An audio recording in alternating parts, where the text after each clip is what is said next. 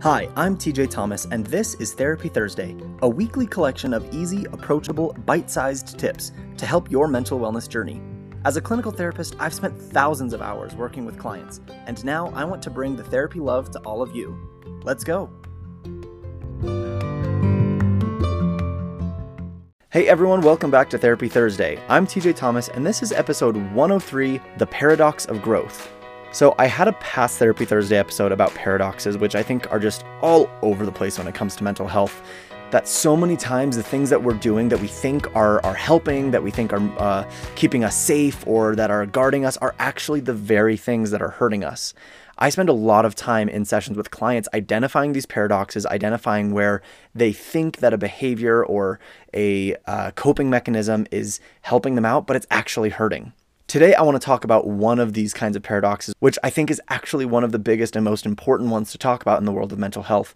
And like all paradoxes, it's a little bit hard to explain. That's what makes it a paradox. But I think this is the most succinct way of saying it. Our ability to achieve anything is directly correlated to our willingness to feel the opposite. Now, I know that's kind of a mouthful, so let me explain a little bit more what I mean by that. If you are wanting to feel really strong, if you're wanting to start working out, if you're wanting to get in really good physical fitness shape, you're going to have to work out a lot. If you want your muscles to get stronger, you have to work them out, and the way that you do that is by tearing them. And as anyone who's had a really hard day at the gym knows, you usually end up leaving the gym feeling physically weaker than when you started. Especially, like the day after a really hard leg day, like you can hardly even sit or stand properly without feeling the weakness and just completely, totally weakened. But you know that your willingness to feel weak or tired or sore the next day is the very thing that's going to help you be able to feel stronger and to be able to get bigger muscles and get into better shape. The same thing is true if you are wanting to learn something new. In order to become the smartest person, in order to learn more, you have to be willing to feel dumb. You have to be willing to go into those classes, into those new experiences, into a new field or a new hobby or whatever it is that you're trying to learn.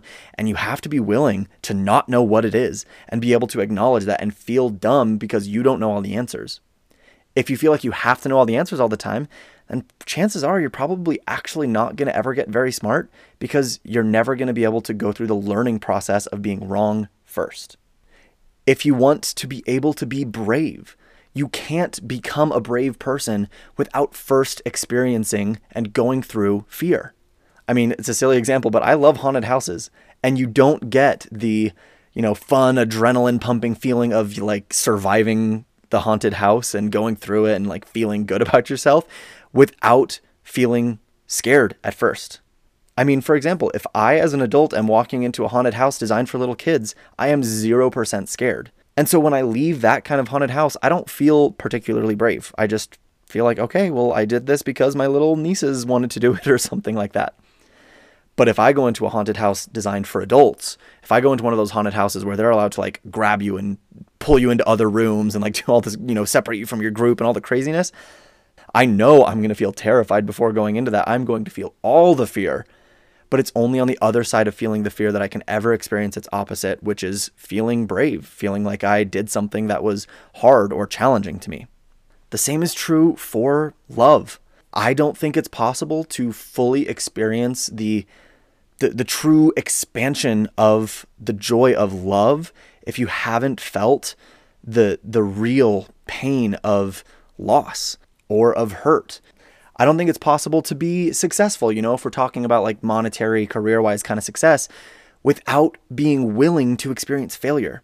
Because if you never take the risks that could very well lead to a failure, if you never take those leaps that are what are going to set you apart and make you successful, those same risks, those same leaps that set you apart as a success could very well set you apart as a failure. And if you're not willing to fail, then chances are then you're going to be stuck in the same pack as everyone, and you'll just, you'll be safe and you'll be fine. And if that's what you're wanting, then great. Okay, stick with the status quo, just stick in the middle of the pack. Don't stand out. That's totally great. But if you want to stand out as a success, you have to be willing to stand out and know that that could also mean being a failure. The same is also true for mental health with healing. If you want to heal from the traumas or difficult things that have happened in your life, whatever it is that's led you to where you are now, you don't get to the place of feeling whole and healed without being willing to go to those very scary, vulnerable places that you're most terrified to go, where you feel the most at risk and you feel the most scared. Being willing to go to those places, and especially I would say with, the guidance of a professional, is the way that you get to the place of feeling safe and secure. You have to be willing to feel the opposite of that thing to be able to get to it. This is why therapy and mental health work is hard. It's because it's scary. It's because to get to that good, safe, great feeling place, you have to be willing to go to that really not great, scary, vulnerable, shame-filled place that we don't like to look at. You have to be willing to feel the pain of going through those things and working through them to be able to get to the place where they don't bother you anymore, where you can just be totally free from them. So for your homework this week, I'd like you to just think about, what is it that you want in your life? What is it that you're seeking for? Whether it's physical strength, emotional strength, relationships, success, money, whatever it is that you're trying to get in your life, think about, what is the opposite of this thing? And how will my willingness to feel that opposite empower me to be able to get what I actually want? And how is my unwillingness to feel the opposite of what I'm looking for actually holding me back from getting that thing that I actually want? I think you might be surprised at the answers. This also happens to be a really great way of analyzing if it's something that you really want or not.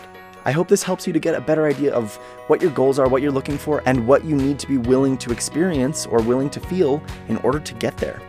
Thanks again so much for being with us. With that, I will see you next week, and take care.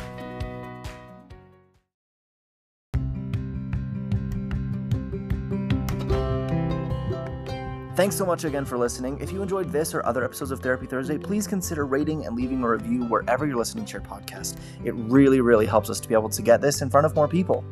Of course, remember that this is a podcast, not therapy, and it should not replace any treatment by a licensed mental health care professional.